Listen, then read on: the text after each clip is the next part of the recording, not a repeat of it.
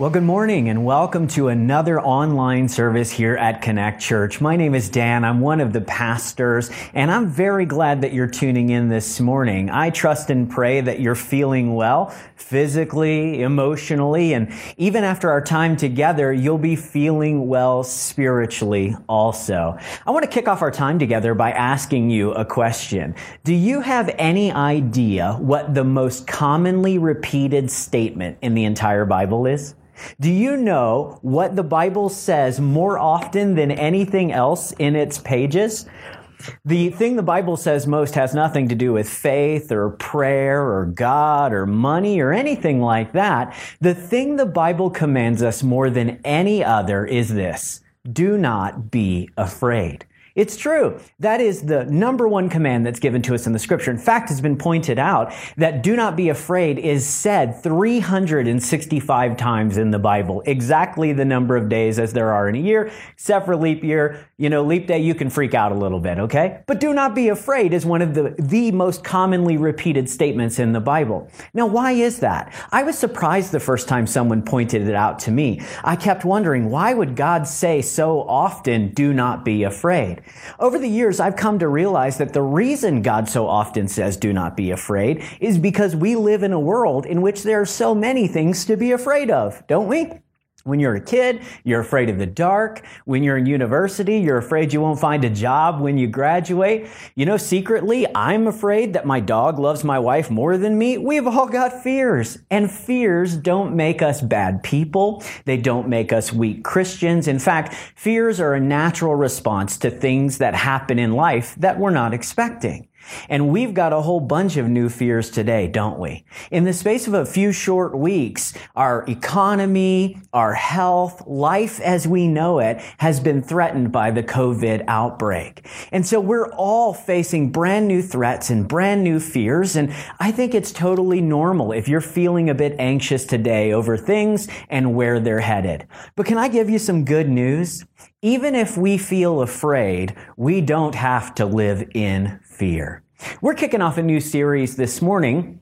The title's here on the screen. It's called What to Do When You Don't Know What to Do. I love this because I think all of us are in this position right now. We don't really even know what we're supposed to do moving forward. We've all got questions like, man, when is this outbreak going to end? And how bad is it going to get? And am I going to keep my job? What about my kids? How am I going to keep them entertained and alive for the next 3 months in my house?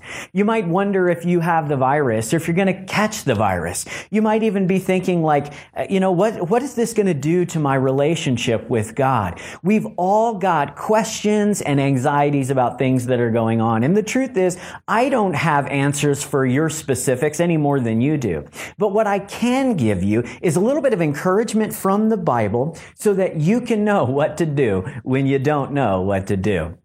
In order to help you to understand what to do when you don't know what to do, I want to point you towards a story in the Scripture. This comes from Mark chapter number 5, and this is an interaction between Jesus and a man named Jairus. Jairus comes to Jesus and his life is falling apart. He's in a very desperate set of circumstances, and he comes bringing a lot of fears to Jesus. But the words that Jesus says to him and the things that Jesus does for him, I believe can give you a great deal of encouragement with whatever worry and fear you're carrying around today. So let's read the passage here. It's Mark chapter number 5. We're going to start reading in verse number 22. So the scripture says, "Then a leader of the local synagogue, whose name was Jairus, arrived. And when he saw Jesus, he fell at his feet, pleading fervently with him. 'My little daughter is dying,' he said. 'Please come and lay your hands on her, heal her so that she can live.'" Jairus has a daughter. We'll find out in a moment. She's 12 years old. She's very, very sick. In fact, sick to the point of death. If you're a parent, you can understand how desperate he must have felt, how many fears he must have been carrying. I mean, his world is shattering all around him. And in a circumstance in which he's completely out of control, he has nothing that he can do to make this any better, he comes to Jesus and says, "If there's anything you can do to help me, I'm asking you, please save my daughter." Now we go on and read here in verse 24 that Jesus went with him, went back to Jairus' house, and all the people followed, crowding around him. We jump down to verse 35, but the Bible tells us just then messengers arrived from the home of Jairus, the leader of the synagogue. And they told him, "Your daughter has died. There's no use troubling the teacher now." Poor Jairus, his situation goes from bad to much, much worse. His fears go from probably a 6 or a 7 all the way to a 10 or an 11. I mean, he is just broken and things are really spiraling out of control for him. But I want you to notice what Jesus' response is to Jairus in verse number 36.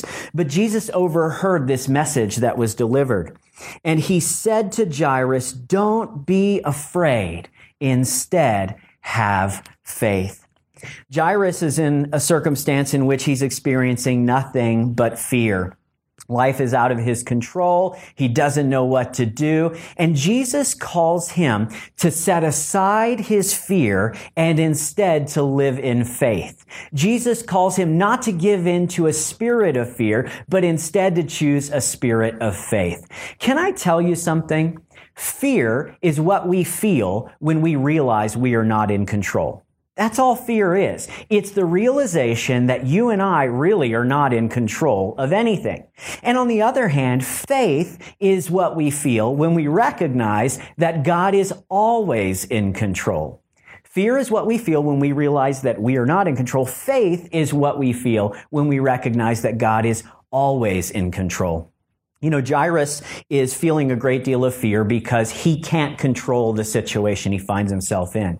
And I think a lot of people in our world today are experiencing a great deal of fear because they are recognizing now that they're not in control. Till this viral outbreak happened, we could kind of operate under the illusion that we were in control of things, that we were the masters of our own destiny, and we could make plans for the future. And as long as we worked hard and we did the right things, there would be nothing that could change that. But you know, this viral outbreak has proven to us that we're not actually in control of anything. And so the emotion or the response that we experience is fear because suddenly our eyes are opened to the reality of our situation.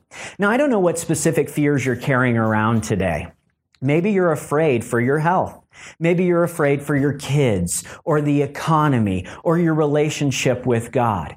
Can I challenge you to recognize that those things are no more or no less under your control than they were a month ago?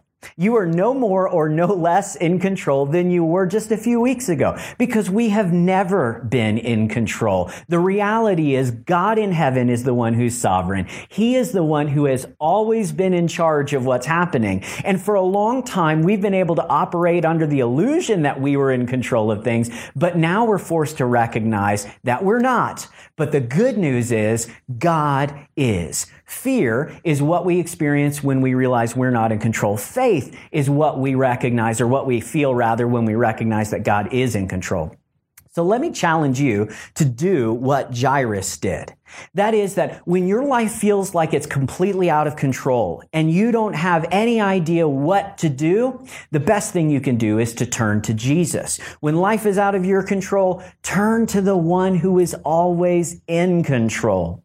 So Jairus goes to Jesus. Jesus tells him, listen, the answer to your fears is faith.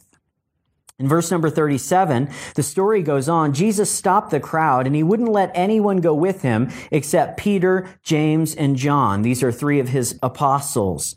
The Bible says when he came to the home of the synagogue leader Jairus, Jesus saw much commotion and weeping and wailing.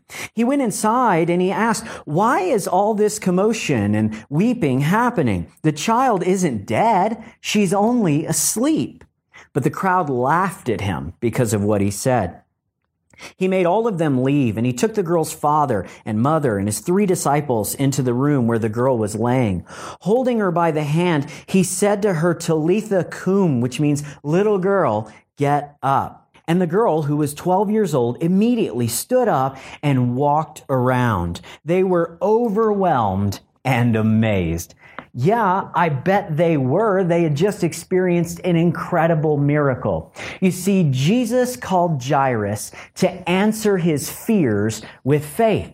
And Jairus came to realize something that you and I should take to heart, that faith can accomplish things in our life that fear cannot. If we give in to a spirit of fear, we will be frozen in place. We will believe that the world is crashing down around us and that we have no hope at all. But if we can respond in faith like Jesus says we should, then we can see God do wonderful, incredible, miraculous things, even in the middle of difficult circumstances. Now, all of our world today is dealing with this faith versus fear dichotomy, aren't they? Everybody is having to choose whether or not they will respond in fear or in faith. You might be wondering, well, Dan, how do I know if I'm responding in fear or if I'm responding in faith? Well, I can help you to figure it out by looking to science. You see, scientists tell us that if we find ourselves in a scary situation, if fear strikes us for some reason, then our minds and our bodies will respond in one of three ways. We will either respond with fight, flight, or freeze. Perhaps you remember hearing those in school or on the Discovery Channel. When our adrenaline response kicks in, we are tempted to either fight, to flight, or to freeze. And look, in various situations, fight, flight, or freeze can be the appropriate response. If you're out for a hike in the mountains and a bear appears on the trail in front of you, the appropriate thing for you to do is to flee. You should not keep heading in the same direction. You should turn around and go a different way. If you're trying to walk across the street and just as you step out into the road, a car appears out of nowhere, you should freeze. That'll help keep you alive. And look, if you've got friends in your life who try to trick you into eating ketchup chips, you should fight them over that. Don't put up with that. Fighting, fleeing, and even freezing can be the appropriate response in certain situations. It is not sinful to be afraid, but it is sinful to live in a spirit of fear. And I think too many people in our world today have given in to this spirit of fear. The evidence is all over social media. We've seen people who are getting into fist fights at the grocery store over supplies. We've seen people who have said, you know what, I'm supposed to be in self-isolation, but I don't really care. You can't take away my freedom. I'm going to go do what I want to do. And we've seen people who have just melted into a puddle of emotions and fear and anxiety over what's going on. They just believe that worst case scenarios are happening. I mean, have you been in our community's Facebook groups lately? There are people that clearly believe this is the opening scenes to The Walking Dead. It's not. All of that is a fear response. And I think God is calling us to a faith response. Now, you might be saying, well, Dan, that's not me. I'm not responding that way. And you're probably right. You're not getting into fist fights at the grocery store over the last roll of toilet paper. But can I tell you that this fight response, this temptation to respond in fear by fighting against other people, this can show up in more subtle ways in your life. If you go to the grocery store, for instance, and when you get there, you think to yourself, oh my goodness, I don't know how bad this is going to get or how long it's going to last, so I need to buy everything. You just panic buy everything on the shelf, and you're hoarding supplies at home that you're never going to use. Do you know what you're really saying? You're saying we're in a fight for survival, and it's me and my family against everyone else. And, I wish the best for you guys, I really do, but when you get right down to it, I'm going to take care of my people, even if it's at everyone else's expense. That's a fear response. And if you're a follower of Jesus, you do not have to respond in that way. You can instead choose to respond in faith. If you respond in faith, you'd go to the grocery store and you would say, you know what? We live in a pretty scary time. And I do need to make sure that my family has their basic needs met. We have enough supplies to get through a couple of weeks in quarantine if we have to. But you'll remember that Jesus told you to love your neighbor as yourself. And so rather than buying up all those supplies and keeping them just for you, you'll choose to take only what you need and leave the rest for your neighbors so that they can meet meet their family's needs and stay healthy. That's a faith response. And I think it's what God is calling us to right now. Another way this fight temptation might show up in your life is like if you are feeling very, very stressed out because you're on lockdown, your nerves are getting frayed, you're getting short-tempered, and you find yourself lashing out with harsh words, either at your spouse or your kids or the cat, I don't know. But if that's the response that seems to be bubbling up out of you, can I challenge you to consider that perhaps you have given into a spirit of fear and you are finding yourselves fighting against the situation instead of responding in faith to what God might be doing. And maybe you're not trying to flee to the mountains to live in a bunker, right? You're like, okay, I'll be here. I'll be in my home. I'm not going to run away and potentially spread the virus around. But you know what? You might try to flee in more subtle ways. You may not be able to flee physically, but you might try to escape mentally. I was reading the other day that the government in Canada and in the U.S., or at least parts of Canada and the U.S., is now allowing marijuana and alcohol delivery to your home while you're in quarantine. Okay, there are going to be a lot of people that try to escape the reality that they find themselves in. They're going to drown their fears in a bottle, or there are going to be other people that just plop down on the couch and they hit play on Netflix, and they're just going to try to veg out until this whole thing is gone. Can I say to you, that's a fear response. And there's nothing wrong with treating yourself a little bit. There is nothing wrong with, healthy diversions and things like that. But you don't have to escape reality in order to cope with reality. You can actually face the situation and circumstances we find ourselves in. You can look at full on and you can say, you know what? I'm going to get through this. Things are going to be okay because I know who's really in control. That would be the faith response that you should be exhibiting. And look, maybe you have not just, dissolved into a ball of emotions. You're not freaking out totally in your mind, but it is possible, and I think many people at this point are saying, you know what, we should just hit pause on everything, including my life. And so I'm going to take my family, we're going to hunker down in the basement for the next few weeks or the few months, and we'll see how all of this shakes out in the end. But until then, we are just going to freeze in place, and we'll see how everything shakes out. Can I challenge you not to hit pause on your life during this time? Can I encourage you to recognize that you can make a difference even from your basement? You really can. You can do something that matters in our world. You can even do things that will matter eternally if you make good use of the time that you've been given. What if you picked up the phone and you called somebody and you just said, hey, how are you doing? You were on my mind and I wanted you to know somebody is thinking about you. What a difference that would make if we were all receiving phone calls from people like that.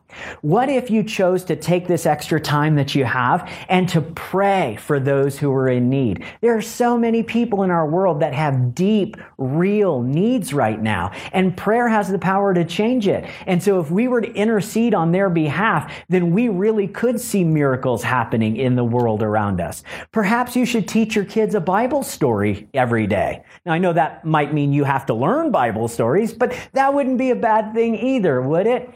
You can actually use the time that you have instead of simply passing or even wasting the time that you have. As followers of Jesus, we will not fight. We will not flee. We will not freeze. Instead, we are going to respond with love. We are going to respond with compassion. And we are going to respond in confidence that God is present with us and He is for us.